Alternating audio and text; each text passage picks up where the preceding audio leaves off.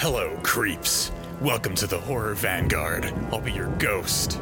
I mean host, for today's exciting tale of terror. Cam, or Breaking the Ice with Mistress Snow.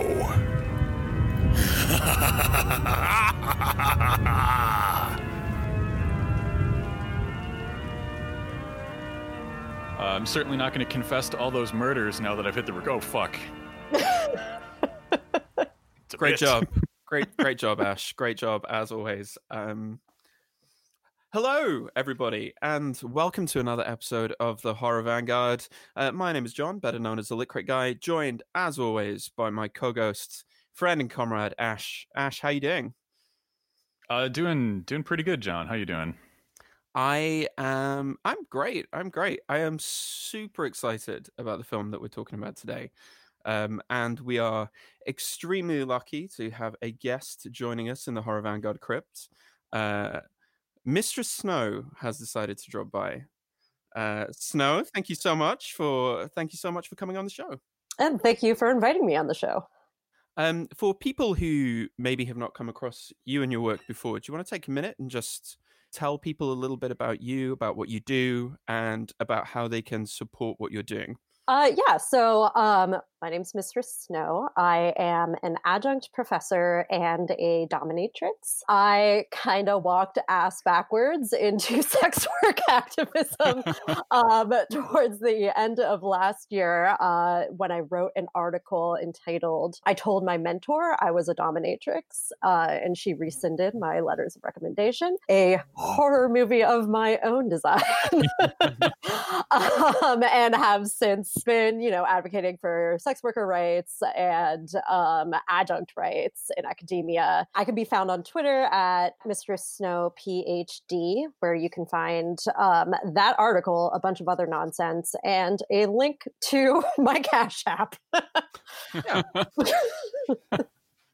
All of the relevant links are going to be in the show notes, including the link to that essay, which was an incredible piece that went crazy viral on Twitter just last year. Truly fantastic. We are so glad that you've decided to come on the show, and but now it's time for Ash to explain and introduce the cinematic masterpiece that we're talking about today. So Ash, what is the film that we're talking about today, and what is it all about? Surprisingly, it will be relevant in just a moment that we were talking about cat memes before we started recording. One of the most popular memes of the last year or so has been the mortifying ordeal of being known. Originally appearing as a Tumblr post paired with the Running Dad comic, it has since appeared on everything from Thanos memes to the classic no take, only throw. The most striking one I have seen has been paired with a painting of a woman. Alone in a field, she crawls to a forlorn and distant farmhouse. The painting in question is Christina's World by Andrew Wyeth. Wyeth was an American realist and was struck one day by the image of his neighbor, one Anna Christina Olsen, crawling across her family's field and back to her home. Christina lived with a rare illness known as Charcot-Marie-Tooth disease, a genetic disorder that causes, amongst other things, muscular atrophy. This small moment of Christina's life has captured forever the structural inequities that led to her own encounter with the mortifying ordeal of being known. The quote that frames our discussion was not sui generis. It came from the author Tim Kreider, and in full reads, "If we want the rewards of being loved, we have to submit to the mortifying ordeal of being known. As I am wont to do, I often comment that this is the true condition of left politics, an attempt to navigate the immeasurable gulf of alienation in order to attain the rewards of being loved. Loved as we are, loved as exposed." So we find the condition of Alice Ackerman, also known as Lola_Lola, a camgirl and protagonist of today's film. She is faced with the twin oppressions of patriarchy and capitalism, alienated from her friends, her comrades, her family by these very structures. It is only after defeating the doppelganger, the product of alienation, that she wins her freedom. Like us, Alice must face the mortifying ordeal of being known, and that we must cross the chasms of cultural divide, of bigotry, of alienation, in order to reap the rewards of one of love's fullest expressions, solidarity. Now, I don't know what's happened to you lately, Ash, but for people who've maybe not listened to the show before, who haven't listened in a while, the Ash plot recap, which is now a fixture of every episode of Horror Vanguard, was like a kind of slightly goofy way of talking about getting. We've never been very good at segues, and so this was just a way of getting us into talking about the film. And now, as the show has gone out on, like, Ash has started crafting these like beautiful, moving, like That was lovely. Why, thank you. like he the sincere posting has just been dialed up to like 1 million with you Take it up lately. to 11. And I love it. I'm totally here for it. Oh yeah, the NPR guy voice, like.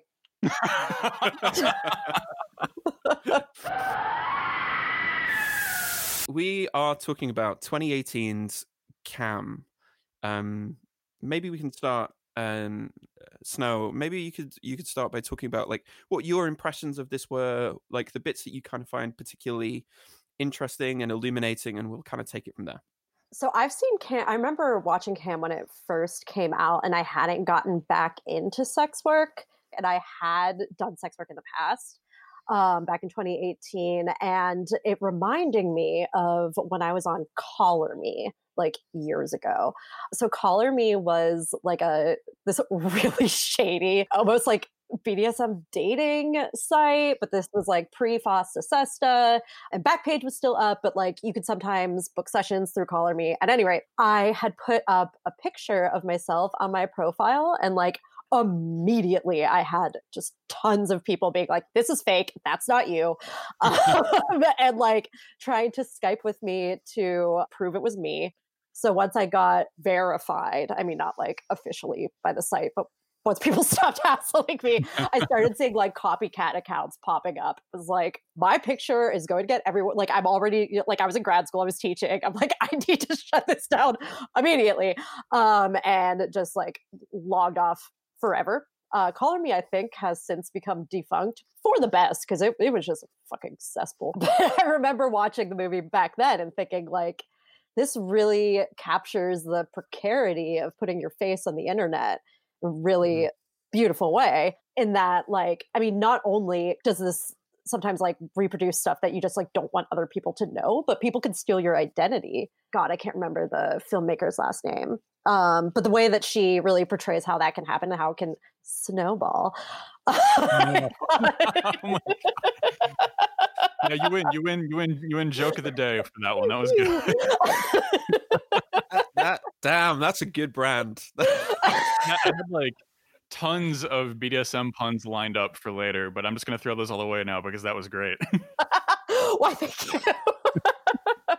Yeah, that's what struck me most. Then watching it again, because I rewatched it last week and then again last night, I was kind of struck by, I was surprised by the what is it, the Cam Girl Clubhouse, how the girls are all kind of, they're competing with each other, which like of course they are. That's like so incongruent with my experience at like working in a dungeon. But I get that it's, I mean, it's an entirely different field within the industry that I'm not as familiar with. So Ash, what about you? Oh, I thought we lost you for a second there. You've turned into like this field of static. Me? Oh no, John. Oh. I thought he was lost in the void, but no, we're good. Is it a snowstorm? Oh my god! Oh. Keep them coming. This is great. Now I want to see how many snow puns you have. Like now, this is an open challenge. I don't even know. Yeah, Ash, what about you? What was your kind of like first impression? There is so much about this movie that I really enjoy. Like this has been on my I guess bucket list isn't the right word, but like my list of horror movies that I need to catch up on is just endless at this point. But this was high towards the top, and I'm so glad I had an excuse to finally sit down and watch it, because this is a phenomenal film. I hope I'm pronouncing it right, but Issa Mazzy, the writer, just did a phenomenal job bringing these characters to life. And I think I think a couple days ago, John, we were talking about like the scenes that we really liked and what affected us, and I'm one of those like horrible people who like just gets bored and watches the worst horror movies available. So like I'm pretty like numb to the screaming. Well, we did literally just do an episode on 120 Days of Sodom. So. We did, yeah. So, high watermarks, but like the scene where she goes to the family birthday party and is Oh outed in my front of her family. It just the writing and the cinematography there is just so gut wrenchingly real. Like the way that sequence is paced, you are with her every step as she thinks her identity is secure, and everyone else around her, just the information just starts to spread like a virus through them. And like, I have not experienced that kind of tension watching a horror movie in quite some time. It was just phenomenally well executed. Yeah, the birthday party scene is just like I had a full body cringe just watching that. That was it was just so intense, and the kind of like horrible inevitability of it like just coming, because as soon as you heard like the her little brother's teenage friends like giggling in the background, you're like, oh shit, oh, this isn't gonna end well. It's like, oh, but it's one of the scenes in horror which has like most gotten under my skin lately. It's just someone goes to a birthday party and it just went horribly wrong. Yeah, no, it's funny because that scene, it's horrifying, but having been in similar situations before, it didn't strike me as like it's not the scene that I remember. But I find that it is for like everyone else. I think what you said earlier about this idea of competition is really, really interesting, because that wasn't a kind of, I think this probably comes because I know nothing or very little about the kind of the world and that culture. So for me, I was sort of like, there's that tension there between being like someone who is working for a site and at the same time someone who is expected to be kind of an entrepreneur, right? So you're expected to be both a capitalist who owns and controls a particular saleable brand, and at the same time you're forced into the position of a worker, being like the scenes where Alice is on the phone with tech support who are just oh my god. they're like so fucking useless. And they go, oh, well, nothing we can do, sorry. I think really underscore that, especially in contrast to what you were talking about with the scenes at the Camgirl clubhouse. You know, so there's this kind of tension between being both, in some sense, a capitalist brand owner, manager, and also someone who is kind of like completely dependent upon this large, basically uncaring platform that only sees you as a way of extracting money. Exactly. Yeah. No, that, and I mean, it's such a different setup. Like, I mean, the dungeon where I work, there is a website, but like having the rankings that's just not a thing that we deal with. We're not in session together, right? And like a client can't like bounce between sessions or anything. You book a session for a set period of time versus on a camming website. And I mean, I've never cammed, but you know, a client can just like dip in and out and kind of like snake through different profiles to it really rapidly. Yeah, that's the other thing, isn't it? This I think what the film is so good at showing is that intense parasocial relationship that these her guys, as she refers to them, they are like incredibly important to keep them happy, to keep the product being something that people want to buy, but at the same time, they can be anonymous, they can vanish, they can have like multiple aliases, and that can be really dangerous. The structure of camming too is so, because I've been thinking a lot about how the girls in cam are more, I mean, they have to be more like capitalists than like workers, because they are owning their own and creating their own brand and content. But the solitude of camming, like the majority of the people that Alice/Lola is chilling with in the film are clients, whereas like my experience is that I spend far more time with the other DOMs than I ever spend in session, of course, because that's how time works. So of course I'm going to feel camaraderie with them rather than like with my client. Yeah, I think that was one of the really interesting things that happens in this movie, is how technology and like technology as progress in massive scare quotes there is just in service of alienation. And I think we see this all over the place. Like camming is a great example of that, because I think it's interesting how like we've all been talking about how like you can just flip through performers at a whim. You have thousands of people active online across dozens of websites, and I think there's a parallel we've seen in the greater workforce where like more and more labor has been outsourced to apps, more and more labor has been outsourced to sites, has been made distant, and the function of that is to alienate people from any kind of like working community, and not necessarily a working community towards their customer and the client side, although that is commodity fetishism and definitely part of it, but alienation from any potential workforce, right? Like if all of your coworkers are scattered across the country and maybe even the world in various bedrooms and hotel rooms and modified living rooms, it's a lot harder to just sit down and talk with people about the workday. Right. Funny story, I did try to like unionize the dungeon last summer. That is the coolest thing. Because the owner is like an asshole, because of course he is, and I'm like, no, like we gotta fight back, like I can power numbers, and they were like, no, like stop. He has cameras, he can hear you. Shut up. Oh my god, I'm just imagining like the graphic design potential and the branding potential for a radical left union made out of DOMs, and it's just that is force right there. That kicks ass. I mean, I that would be a union that would not struggle with retaining membership, I don't think. That would be the first union hall with a line out the door. Don't let the boss tie you down. Let your comrades handle that. I'm going to die. But this is like an important point, right? If you exist in an industry that is increasingly app dependent, what is it? I think it's Nick Cernchak who talks about this as platform capitalism. So the purpose of infrastructure in the kind of 1950s to 70s era of like capitalism was to allow people to work collectively to further their own interests. Now the kind of we're into the era of neoliberalism. You can't work together, but what you can do is create systems by which people who are kind of on the same in the same kind of class position become competitors.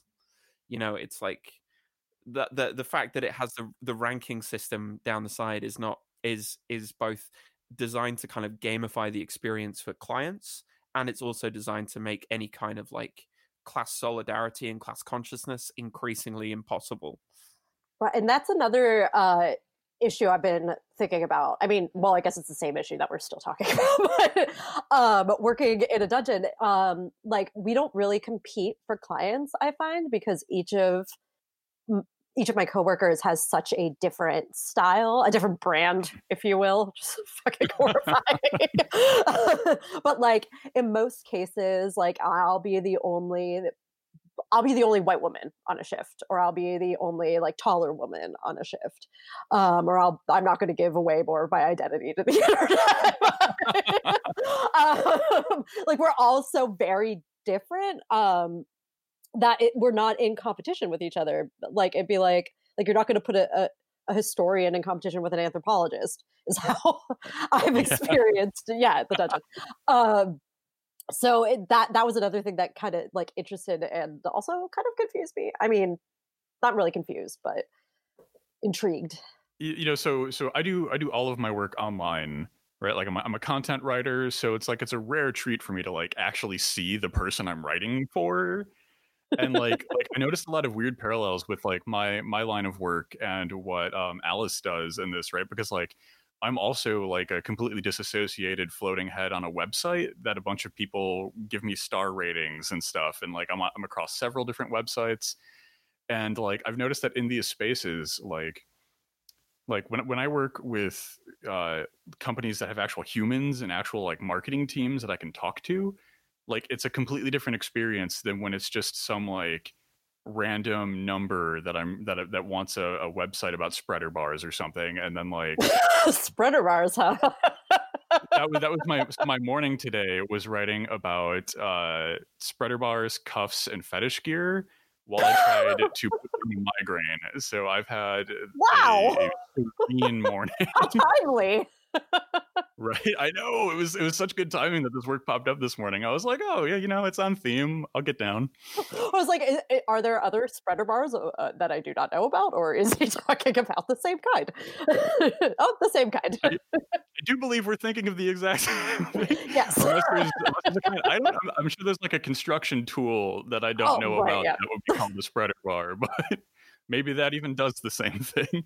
But anyway, like I noticed a lot of similarities, and like I've got friends who are Uber drivers and stuff like that, and like they also live and die by these like app ratings and being forced into this mindset where like I think it's a lot like you've talked about your work situation. Like you do different things and you have different skill sets than the other people who work in your dungeon, right? Like there are things that you do that they won't do or they can't do or whatever. And like I think it's the same for like a lot of jobs. Like there are cam models who will do things that other cam models won't, that specialize in things that other cam models won't, or physically have attributes that others don't. And I think that a lot of this competition is just the artifact of capitalism, right? It's forced on us by the very structure of these apps, by the fact that like I think like in the in the movie, like it's just really stark how important hitting number one is kind of made to be for people. Well, and I had a thought as you were talking. One of my favorite things about working in a dungeon is that if there's anything I want to learn to do or haven't done, but like one of my coworkers can teach me, then they can teach me. Like, I could like shadow sessions. I can tip into sessions. Like I've learned to. I won't go into the things I've learned to do. A lot of things that I should have a different kind of doctorate to be allowed to do. But that's like, because we have that scene where Alice is watching Baby and her cat runs by and she's like, hey, I'm studying. Which is funny. But like you can have the experience of learning, but you don't get to teach. Like that relationship isn't there. It kind of reminds, what are they like MOOC? What is that, like massive online something course? Massive open online courses. Yeah, where like, I mean, the two things are not happening simultaneously. It's not a relationship. Yeah, simply because that's not possible.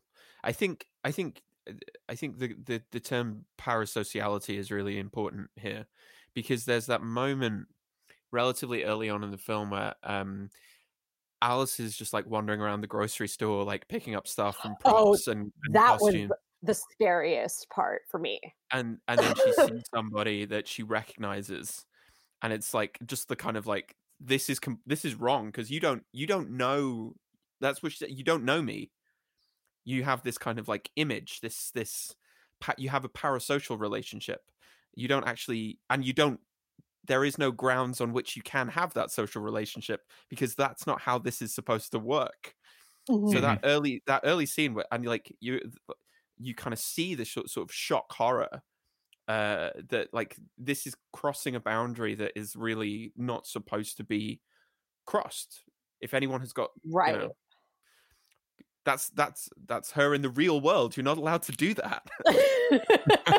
Which I can't even imagine like I have seen clients on the street like once or twice and we'll both be like, whoa, and just like walk away. But like, and I think that's another thing that like camming might lead to, is there's not that face-to-face connection, which then makes the face-to-face connection something to seek. Whereas like in-person sex work, like problem solved. They just want to know my real name. But yeah, I definitely think that was one of like the striking things about this movie, is how like we see so much from Alice's perspective, and we're kind of like we're in her world, right? Where, you know, like from, if you were watching her show from the perspective of the audience, right, you're just seeing these designated sets that she builds. But through the context of the movie, like we see her like awkwardly hanging out with friends. We see her getting up in the morning and then walking into the designated camming space. I'm sure there's a better term than designated camming space, although that sounds like really Star Trek. The studio, maybe. I don't know. The room. The stage. The stage. Yeah. Ensemble. But but I think like it does like overlap a lot of really interesting spaces, right? Because ostensibly, like a lot of the viewers are maybe like alone in their bedroom or something, you know, like they're certainly not like, I mean, like a lot of them probably are at work. But like, yeah, but like we see with Barney, right? When like his wife or whomever calls him and he shuts the computer down really quick. Yeah, and I think like it does have this weird parasocial element that you wouldn't get if like I don't know. I'm trying to think of like what's the pre-digital equivalent of a cam show, and I'm thinking of like the Grand Guignol, where you would go to like maybe like theater. peep shows. Yeah, like a peep show or like a theater show, right? Where you'd have like the under. So I know in a lot of Grand Guignol theaters, they had the bleacher seats where the regular audience would go. But then if you had a little extra money, you could pay to sit beneath the bleacher seats in a private space if you wanted to enjoy your theater experience in a way that would be uncomely of public space, you know. And I think but that adds an element of performance, an element of Huizinga has this idea of like the magic circle, you know, that gaming takes place inside of an arena that's cordoned off from the rest of society. And I think that the alienating aspects of the technology that camming occurs through has a way of eroding that distinction between this as like, this is someone's job, right? This is someone's livelihood.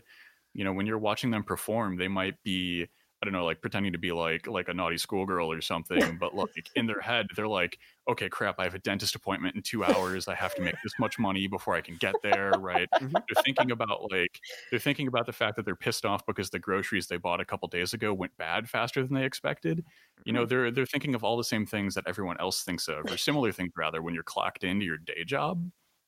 I had a client call me on that like a week ago. He's like, you're just thinking about your groceries, aren't you? And I'm like elbow deep in his ass, like guilty. I am. Yeah. Oh, multitasking. It's an important skill. All right. Should I get a burger or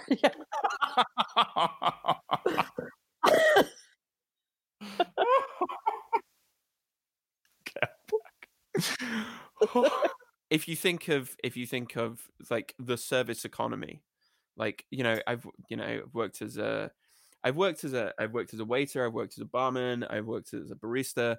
I worked in places that have given me scripts for how I'm supposed to talk to people, and have told me that there are certain words that I'm not allowed to say because it's not in keeping with and eventually that's what happens, right? You just, you know, you clock in, it's the job, and, you know, you do it as best you can, but there's a kind of like private inner monologue that's just going. But the thing is, like, Alice, the thing that I really like about it is that Alice is really good at her job. Like, she's amazing. Like, I want to watch her shows. Yeah, like, because like let's be honest, like, one of the things that we say quite a lot on the show is that horror is not inevitably like revolutionary or radical in its politics. It's often deeply misogynistic. You know, you've got this the conservative sexual politics of the slasher film of the 80s, where having sex equals death. You've got the kind of incest terrors of like Anne Radcliffe's novels, where like lecherous distant uncles are going to imprison you and take away your inheritance and everything else. And so, like, it's just, there's something about this, like, watching someone who's just really good at their job and really wants to do well at it, and is kind of like that's, if it was like, it's just kind of refreshing to go, oh, okay, yeah, we're not going to do the victimized sex worker, you know, who would be like the victim of the serial killer that would be found by our jaded police officer somewhere, ignoring which, you know, hand waves away the fact that the police are often the biggest cause of violence towards sex workers. And are frequently clients, and very demanding as clients, because they can be. Yeah. But it's just like she's just really good at her job. She like, I love the fact that you can see on her calendar, like, she's got like Oh, themes. yeah. She's got themes, Yeah. and 1 week is just going to be the 7 deadly sins. And I'm Mhm. like, that It's so would cool. be a good show. I was gonna say, like, that would kick ass. Like, that's The awesome. one part that like made me jealous was when towards the end, when Alice confronts Lola, and Alice says like, "Oh, we should do a double show or whatever," and Lola's like, "Oh, you like to be watched," and I'm like, she sussed out her kink immediately. Like, brilliant. Like, she's so smart. But then, like, the kind of chilling thing about Lola is like, one of the other things that kind of makes Alice really endearing is she has her rules. Right, About which what Lola she will and breaks. won't do. And Lola just smashes them all to pieces, which is like such a, just to kind of connect to what you were talking about earlier, like, Uber drivers, you might have the rule of like, you know what, I'm only going to work 40 hours a week, but like the structures of platform capitalism will always incentivize you, you don't, it's not a hard rule, it's more of a Right. guideline. Look, What's what the you difference could between get. 40 and 45, Yeah, look what you could get if you would be willing just to kind of push things just a little bit. I have like, you have to have very strict boundaries as a sex worker, or you will burn out very quickly. So I have my strict rules. Like, I do not take off my clothes. I do not do submissive sessions. But like, similar to Alice's, like, I do not tell clients I love them. But I've definitely had moments in session where I'm like, yeah, I could use that $100 tip. And I'm like, my therapist would actually murder me. So it's fear of my therapist that has kept me sticking to my boundaries.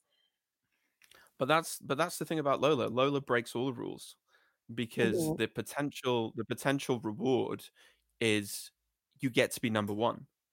Right. It's That's not what even the money at that point. It's being number one. Yeah, precisely. That is something I found to be really interesting, right? Because throughout the whole course of the film, we don't really get the impression that that Alice rather is financially struggling. Well, she buys that like $4,000 couch in the beginning, right? Right? Yeah. Yeah. Like, we get the idea that even I'm like, that's what I make in a semester teaching like one class. Right. Yep. That's a mood right there. Right. I'm a couch. Like financially, she's okay.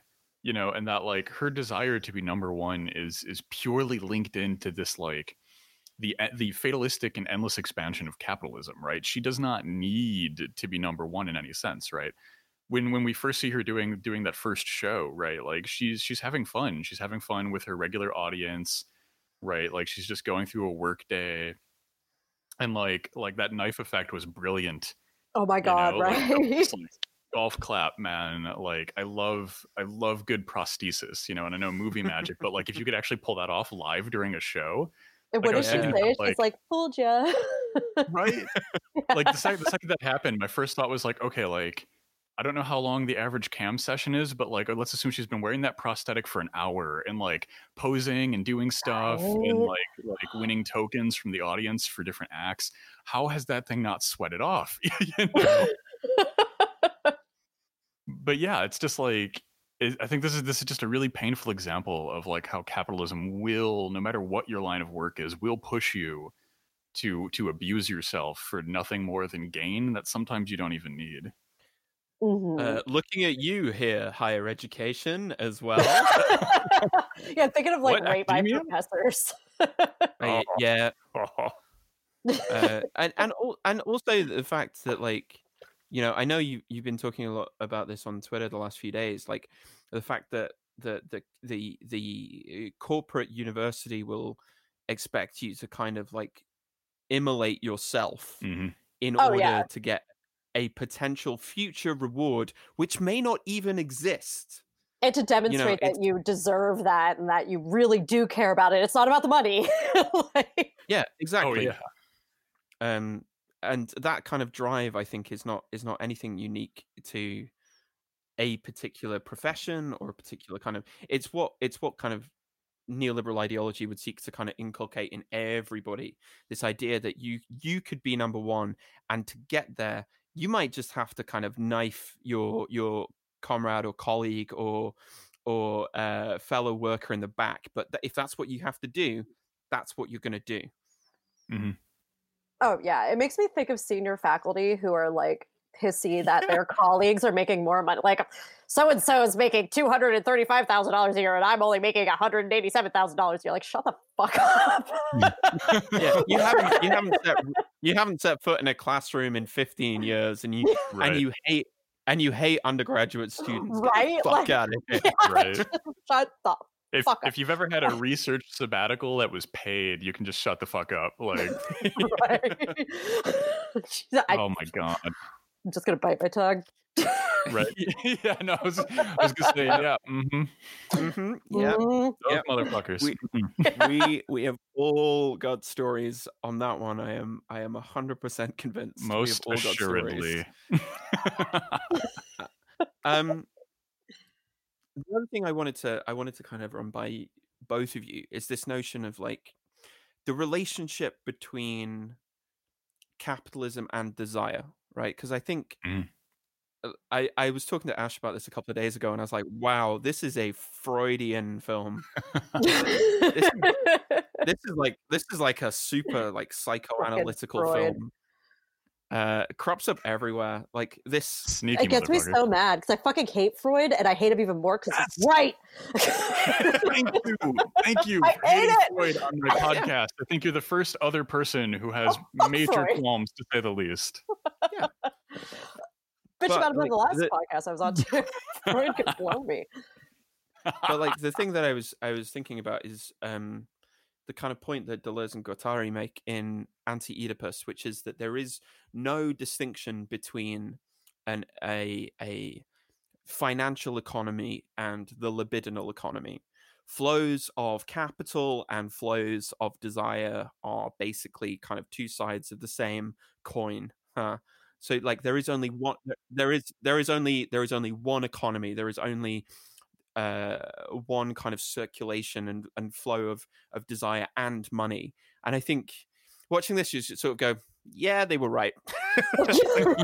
Well, they're both about power, right? Like, Yeah. about power and mastery. Even even if actual mastery is not really part of the equation. Ash, what do you think? Yeah. I think it's really, really interesting, you know, like loading. I'm glad this is a podcast there. and not like a video because I don't want the world to see my face. But you both look like the thinking emoji. Try like, Yes, quite. I had an obnoxious, like, giant curly mustache up until like about a month ago, and like it would have just been like me doing this the entire episode. Like, snidely whiplash. I gotta be honest, I kind of miss the mustache. Yeah, everybody always misses the mustache and the beard when they go away, and then the second they come back, everyone is like, "Why did you do that to yourself?" Speaking of a libidinal economy, there's an audience I could never please. Ow. But yeah, definitely, I think it's really interesting that throughout the course of this film, we're kind of like, one of the things that this film kind of keeps asking me is that, like, you know, like what is the desire here? What is the source of pleasure? Not for Alice, right? Because we kind of, like, you know, in Alice's later conversations with her mom, you know, her mom kind of teases out why Alice enjoys this, right? Like Alice is, you know, she refers to Alice as a different person, and of course, like, that's a nod to the doppelganger. But it's also like a reference to, like, you know, when Alice is acting, she gets to express parts of her identity that she can't express in the rest of her life. Her confidence, her sexuality, you know, like, you know, she definitely seems more playful when she's on camera than when she's not. But that could be, of course, because the only like hour and a half we get to know Alice is when she's being beset by a digital phantom. So,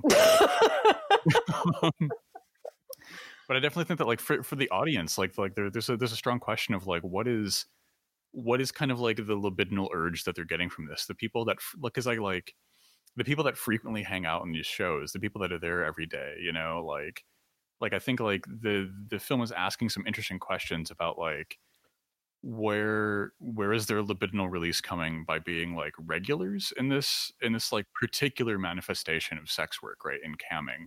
And I thought that was pretty interesting. I don't have like a clear way through this discourse, but it seems because like all of the people that we meet that are regulars on her show are like really, really abusive the second they meet her in real life. Like none of them are like, you know, like their relationship was shielded to a certain extent by the alienation, but then the second they meet, you know, like all of these guys are revealed to be incredibly suspect, incredibly creepy weirdos. I think That's putting it lightly. Yeah, those to be easy about it, I suppose. Well, you know, this makes me think. So I'm not a client generally, but the one manager at the dungeon where I work goes to strip clubs like constantly. She always comes in like either still drunk or like hungover as shit. And like she goes like multiple times a week, and I'm like, why are you like? How much money do you? Besides the point. But I was thinking like about her as you were talking and about the relationships that she has with a lot of these strippers. But those don't seem abusive at all, which brings me back to the point that there's this alienation in camming that, I mean, of course, all labor is alienating, but camming is really isolating in a way that can breed that kind of dishonesty and abuse. Yeah, definitely. I think like all labor is alienating, but some labors are incredibly more alienating than others. You know, like there is a huge difference between like working on a factory floor and getting to work with people and like, because I think like, you know, my little précis for this film, like a lot of this goes back to this kind of the agony of being known yourself personally. And when you're working on a shop floor, whether that's at a grocery store or a dungeon, you know, like you're meeting your coworkers every day, you're talking with them, you're going to find out about their lives and their wants, their desires, their dreams, their like petty day-to-day struggles. But when you're working exclusively online, when it's all digital, when you don't have that human element, you're cloistered off from that, and the alienation becomes more stark. It becomes more effective rather. And I think that's part of the reason why late capitalism has pushed towards this platform economy, right? Because that's maximally alienating.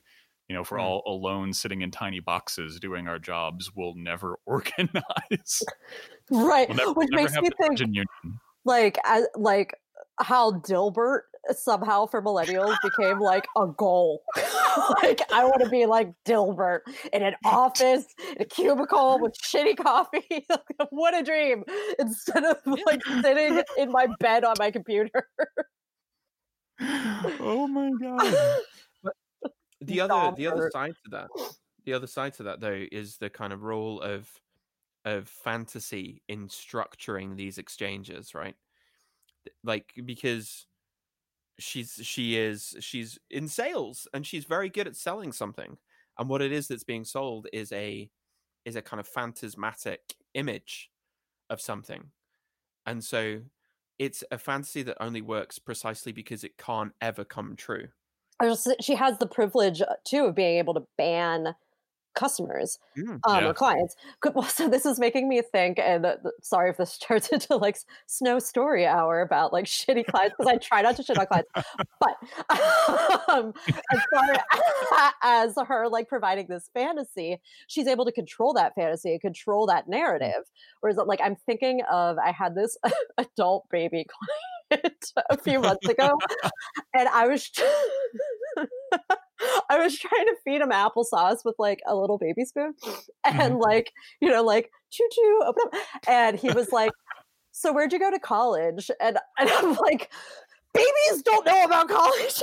Like, breaking scene, my dude. Come on. Yeah, like what are you doing? Babies do not know. Like, shut the fuck up. Take your applesauce. This isn't Boss Baby guy. Come on. Right? Like, why are you asking me? So I couldn't just mute him, which would have really helped the scenario, because like I was mad, I got thrown off, like I couldn't get back into the scene because that was also breaking the other boundary of like real life and fantasy. You know, no one would want to ask Alice, like, or Lola, whomever, you know, like, oh, well, where do you live? Like, she has the power and the to like ignore that, or if not ignore it, but I mean, silence it. Lola works precisely because like she's not real. Yeah. Right. You know, yeah. Right? Yeah, yeah. But it's that collision between the two of them where you go, actually, one of the kind of aspects of people is our ability to kind of project and live out our own fantasies and desires, right? And if we can do that in a way that means that we can drop, $4,000 on a brand new couch, then so much the better, right? I mean, this is something that sex workers in the UK have been talking about, that actually sex work is better than trying to, especially if you are disabled or otherwise marginalized, it's Yeah. much better than trying to go through the kind of demeaning and like belittling welfare system, Or if you're undocumented. or if Oh, you're yeah, yeah. undocumented. Yeah. So like that's this idea that you can have some agency over your own kind of fantasy projection, and that can also be materially rewarding. Means that Lola and Alice are always going to be on a collision point, right? Because not only is this like a fantasy that's breaking all of her rules, she isn't getting paid. Right. Right. Right. And, I feel like maybe the only concrete reference to money in the film is when she's on the phone with tech support and she's like, "You already take half my money." Like, Oh, yeah. yeah. Like, now you're taking all my money. And I mean, I don't know what the rates are for camming, if it's half, but like I know at the dungeon, let's see, an hour session is almost 3 times what I get. Almost 3 times. So Blah. yeah, I get between Grim. a third and a half. Definitely less than a half. Yeah, I think it's like that's a universal truth of wage labor, right? Boss makes $1, you make a dime. Oh, yeah. Well, yeah. But I mean, it's unregulated, so there's no recourse. Yeah. Like, which was one of the reasons I tried to unionize the dungeon. Like, we deserve better. That needs to come about because Yes. I'm still hyped for that. That is like one of the best union like- efforts I've heard of. At the least, we should get more for sub sessions. Like, come on. Yeah, I think it's really interesting, right? Like Connor Habib, a 3-time returning Horror Vanguard champion guest, talked about this. I think if I'm remembering this was in a Twitter thread. He's prolific, so it's hard to track where his stuff always comes from. But he was talking about that one of the reasons why people are kind of drawn into sex work is that it's one of the areas that kind of skirts the edges of capital. Right. Like there. It's the same, like, a lot of sex work is freelancing, and like I'm also a freelancer, and as a freelancer there is kind of a freedom in being like, like I don't necessarily have to work today because I can work just more later, right? And having that little extra modicum of control, even though it does come with like major trade-offs, I think is one of the interesting aspects of this film, right? Because we see how that even the people who are doing careers that exist on the periphery of capital are still totally beholden to the structures that the system has erected. Well, we talk about that at work. I mean, we don't talk about like capitalism as such at work very often. But we like sex work is really, I mean, whatever an honest living means, it really is one of the only ways to make it without the entrapments of like capitalism, where a client is paying for a specific service that we are independently providing, that has like no like no stake in like globalization or like slave labor or Right. yeah, it's just this immediate transaction. But those trade-offs, I think, are maybe one of the areas in which this film kind of like finds its kind of dramatic impetus, right? The costs that, and like especially because they're costs that maybe can't be predicted, because this idea that you could just have your account, your persona could just be completely kind of like extracted away from you is clearly not something that Alice has been prepared for or predicted. But I'm really interested to know what you both thought about that final confrontation between the two of them. One thing I noticed about Alice versus Lola is that Alice is way better at her job than Lola. I mean, like you could tell that Alice has like a joy in camming and really truly enjoys what she's doing, versus Lola, who I've noticed this more on rewatches of the film, but Lola just really does seem quite like mechanical. She doesn't have that like joy in what she's doing. And she's clearly playing up to specific kinks rather than like also exploring her own sexuality, which Lola is doing. I mean, Alice is doing. Jesus Christ. Yeah. Yeah, so eventually that fantasy kind of breaks, right? It becomes repetitious because there's no kind of agency, there is no kind of person behind it, because like which means that it ends up kind of falling back into these sort of like desperate repetitions of going, well, this worked last time, which is a very algorithmic thing to do, right? To go, well, this is what you all like last time, so let's just do that again. Well, like ultimately she has to destroy her own body, maim herself in order to regain her agency, which is also how the film opens, right? With her committing the faux suicide, where she has to get as like close to annihilating herself as possible if she hopes to retain like any sense of agency. Yeah. I was doing some kind of like reading, getting ready for this episode, and found that there is now a completely like there's a 3D hentai cam girl. Oh, I saw some shit about that. That is so creepy. I mean, like, I'm not trying to kink shame or anything, but but like the fact that like, you know, like a kind of this fantasy which now no longer requires there to be another in there. You know, that there is something about that which is a little bit kind of unnerving, right? Fantasy abstracted away from no longer being the mediator between self and other becomes something which can be potentially quite, I don't know, there's something about that which I don't know how to kind of unpick it. You know, it makes me think, so the owner of the dungeon, who's both an asshole and an idiot, my boss, he got like one of the like a really lifelike sex doll for like $4,000 or something like a year or two ago, thinking that it would be like a big hit with the clients, and it wasn't like at all. It failed completely, so it's like sitting in our back room, like in between two of the computers, wearing like a funny hat or something. Like, you need to have this fantasy, or you need to have the thing with which you're interacting with you in return. And it like this film makes that happen through the doppelganger, whereas like a sex doll is unable to fulfill that. Yeah, I think like so it's really right. The glassed over eyes. You know, you can take the eyes out. Yeah. So some of the models, you can pop eyes out. You can discount limbs. It's just totally bizarre. This is what I get for writing like a lot of like content for like adult toy industry.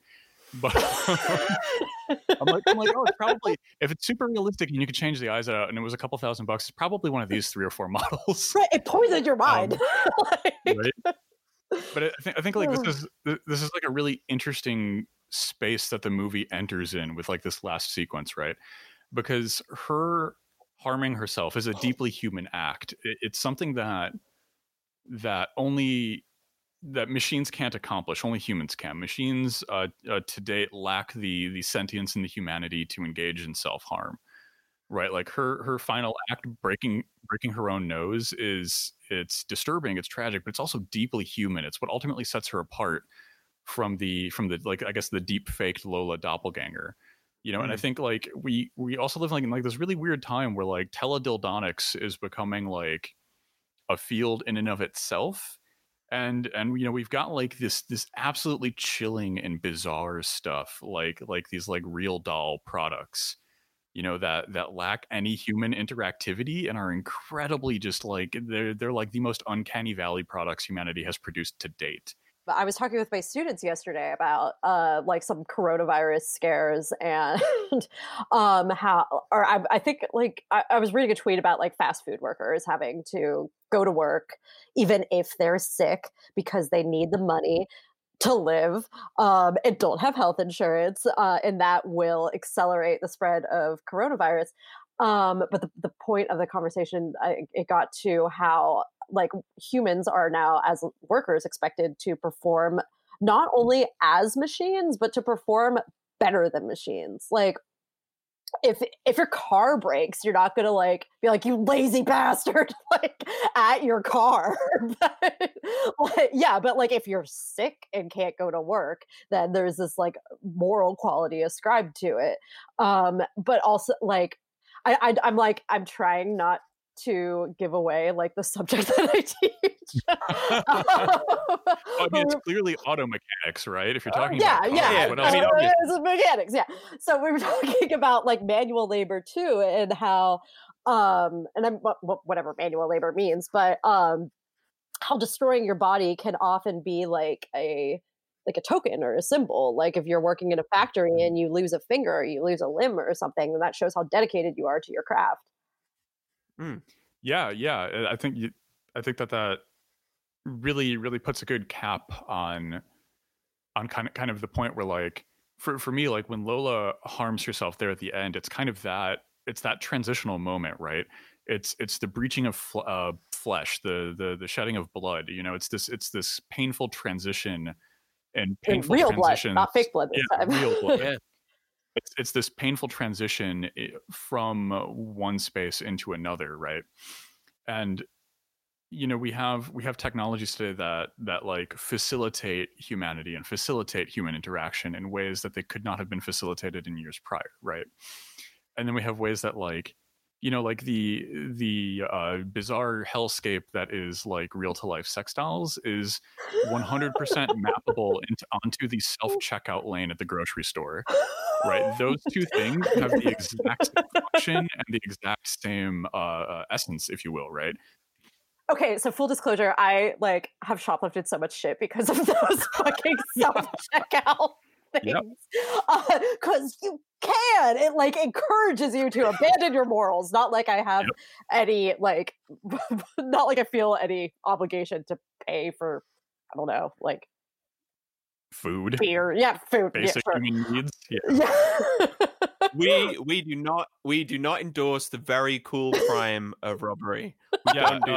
Stealing from the self-checkout machine is something that this podcast is fully opposed to, even though only the coolest people do it. How much money has like fucking CVS lost over assholes like me stealing like Chef Boyardee? A meaningless amount of money when compared with the yachts their CEOs get. Oh my god! Or like the employees they get to lay off who are making $7.25 an hour. And that ties into the function of like a lot of these sex dolls, because like you, as you mentioned, the manager of your establishment attempted to procure one of these to shore up business, which ostensibly would have taken business away from a living human. Yeah. God, and like so creepy. With Project Melody, who the 3D hentai cam girl, right? Incredibly successful, like hugely successful. So much so that like other sex workers on the site that this cam girl streams on are kind of like concerned that this is gonna like this is taking away. I hate this timeline. But I mean, I think Ash is making a really good point, right? That eventually technological sophistication as a means of creating pure fantasy, unmoored from any inconvenient other kind of body, other person. Yeah. All that will be a greater tool of capitalist extraction, right? Mm-hmm. You know, there's a programming company somewhere in the world that is raking in huge amounts of money off Project Melody, but that isn't actually going to a person that kind of needs to be making the money in order to survive, in order to pay their health insurance, in order to buy their groceries, in order to Student take care of their loans. kids or pay their student loans. I mean, it is clearly robbing the hard work and effort of like hentai artists across the planet, and that is abhorrent. They work for that goddamn money. It takes effort to draw those tentacles. God damn it! Yeah, and so whatever. Also, you like know, the cam girls.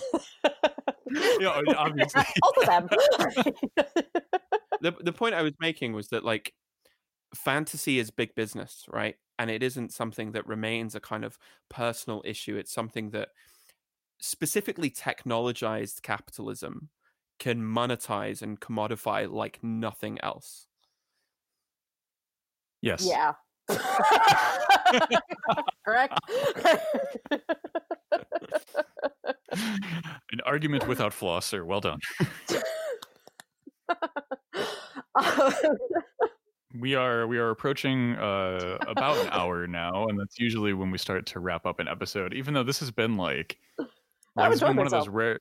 Yeah, it's been one of those rare conversations where like instant friendship, instant bonds of unbreakable solidarity forged through ABDL jokes. Like it has been a day of power. Thanks, This has been Anne. good. Brave Sir John. Any final thoughts about this film, or perhaps more commentary on CGI tentacles? I have very few takes on CGI tentacles. But some, but a is- few. But enough is the Very important few, thing. very few that I will not share here. But what I will say is, if you haven't seen it, Cam, it's really good. It's on Netflix. All of the performances are incredible. Especially from, is it Madeline Brewer who plays Alice? Yeah. Yeah, she's Yeah, that was amazing. That was a knockout. Yeah. Kills it. It's incredibly well written. And yeah, And written by a sex worker, by a former cam girl. Yeah. Thank God. folks, it's good. That's my hot take on Cam 2018. Very good. Run, don't walk to your couch. What about you, Ash? What about you? Any final thoughts on Cam? So many. This is one of the episodes where I feel like we could do like a 5-hour episode on this film. Yeah, like I think it's more to say. if you read a lot of like the interviews with Issa Mazzy, like so much of her lived personal experience made it into this film. Like she some of the anecdotes that are in the movie were cops hitting on her when she went to report crimes related to her work, Which relatable. Yeah. And I think like that, those like when you, because I hadn't read those interviews prior to watching the movie, and now when I go back and think about it, I read it with a completely different light. She originally had started out wanting to make a documentary, but she felt that a documentary wouldn't be able to convey what she wanted to convey, and so she turned to horror instead. And I think that is extremely telling, that a horror film would have more emotional weight and be able to express truths that the alleged truest form of cinema, fuck documentaries. There's a free hot take for the kids today. If you wanted a free hot take to go on, it's that Werner Herzog was right about documentaries. They are art, and we should be the hornets that sting. God damn it!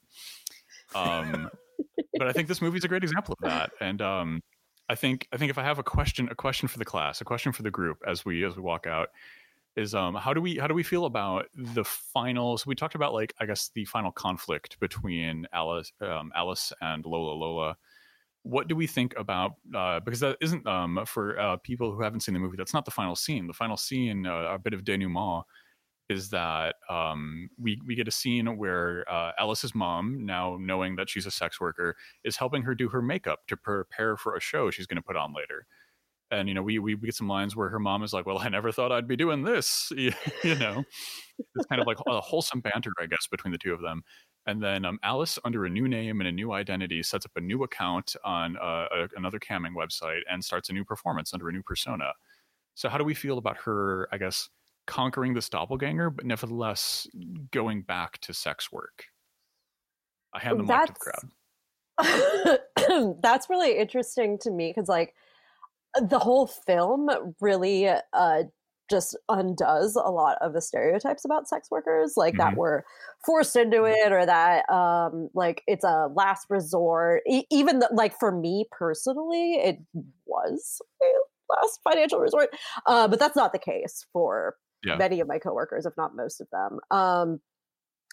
But her return to it and her like actual love of the work she is doing, like, which as a statement in and of itself, like, love work, like, right, work bad, not work good, but no, her real dedication to that craft is what brings her back to it. It's not, we don't see her like, oh, now she can't pay her mortgage or her rent or whatever, and that's why she's going back. That, like, she works hard to get like back in the game, right? Which I don't know, I love. As I'm conflicted about, because there's that stereotype that, or not that stereotype, but a pressure to, as a sex worker, to be like, oh, I love sex work, it's empowering, it makes me feel like I have control over my body. Like, no, it fucking doesn't. Fuck that.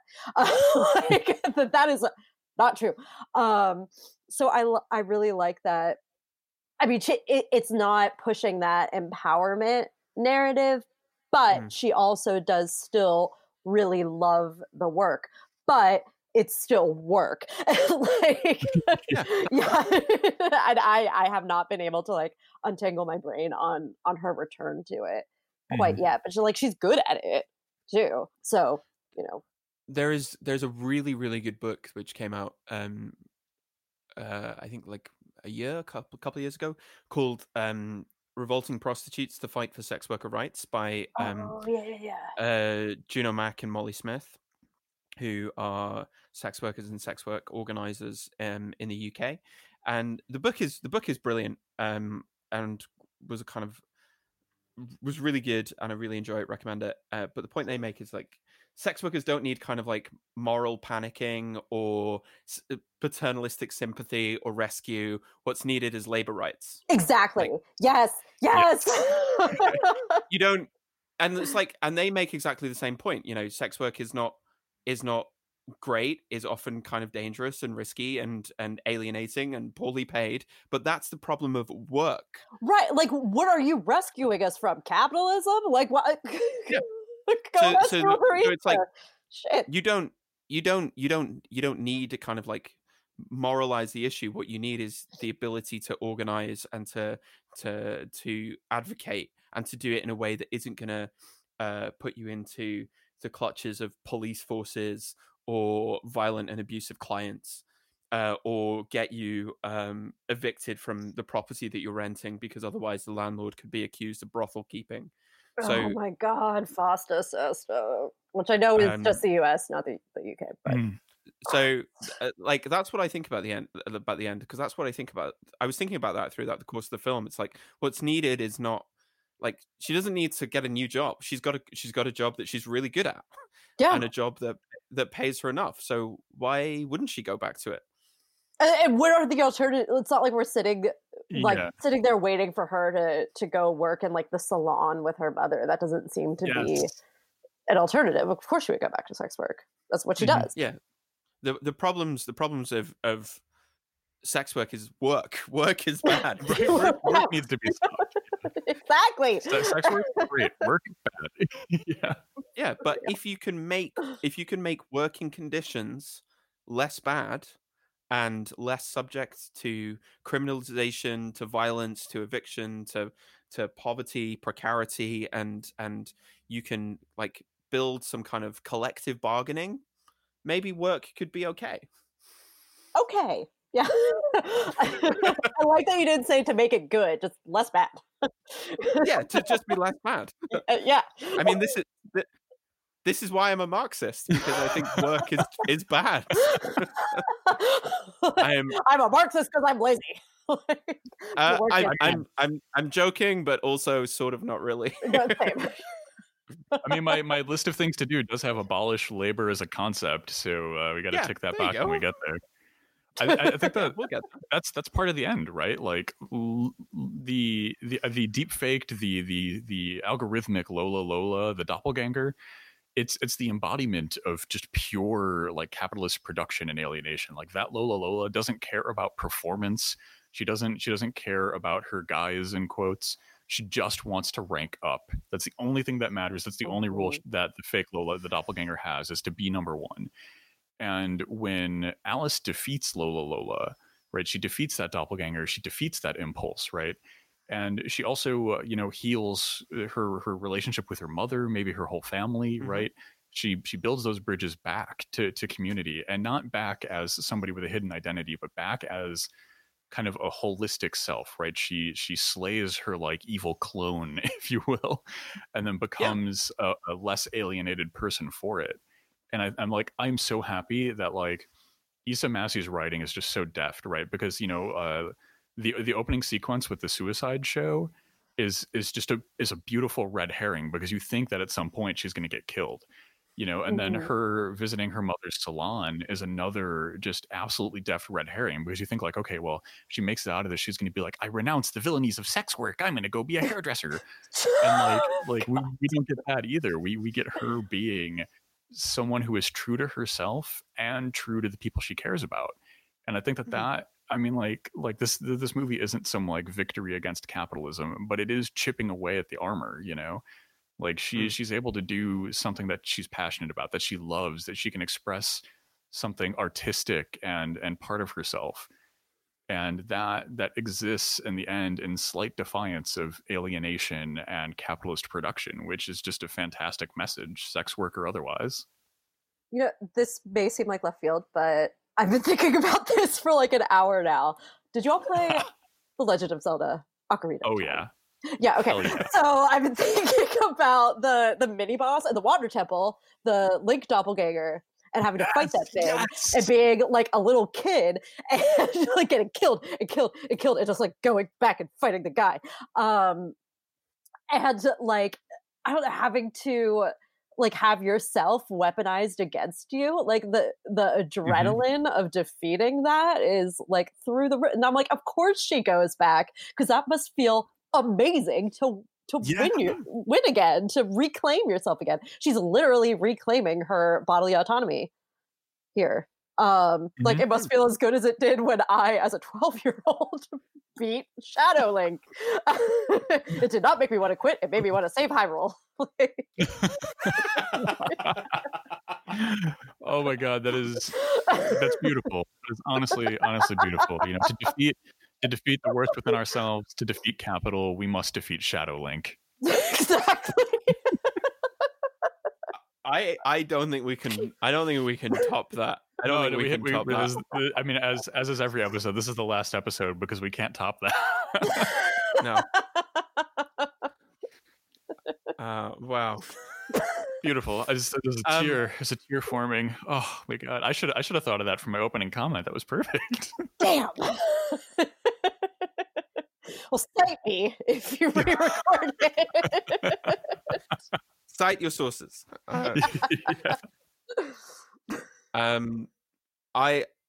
Should we wrap things up? Should we wrap things up there?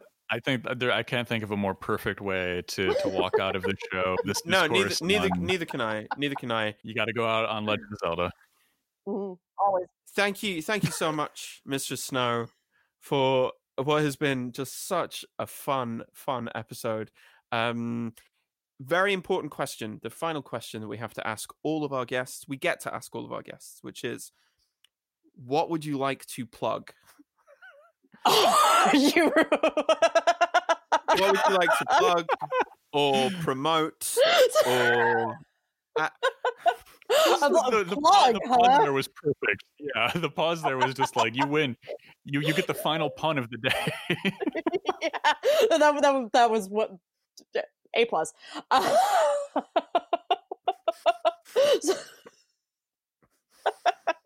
Sorry, I'm just like, damn, like, because I was gonna make a strap-on joke, but then you butt plugs and fuck. Oh man, I have a few projects ongoing right now, but they're all kind of under wraps. So I guess, yeah, for now, just follow me on Twitter. I'm funny. And as this episode has proven. Definitively. Like, I'm right about a lot of stuff. Yeah, no, just follow me on Twitter. I have a lot of stuff in the works that should be coming out hopefully soon. So yeah, no, listen to me. Sage advice. Yeah. Yep. Links to Mistress Snow's Twitter and Cash App will be down below in the show notes. Thank you so much. Oh, and if you're in my undisclosed location, do let me know if you'd like to swing by for a meeting. Bitch has got to eat.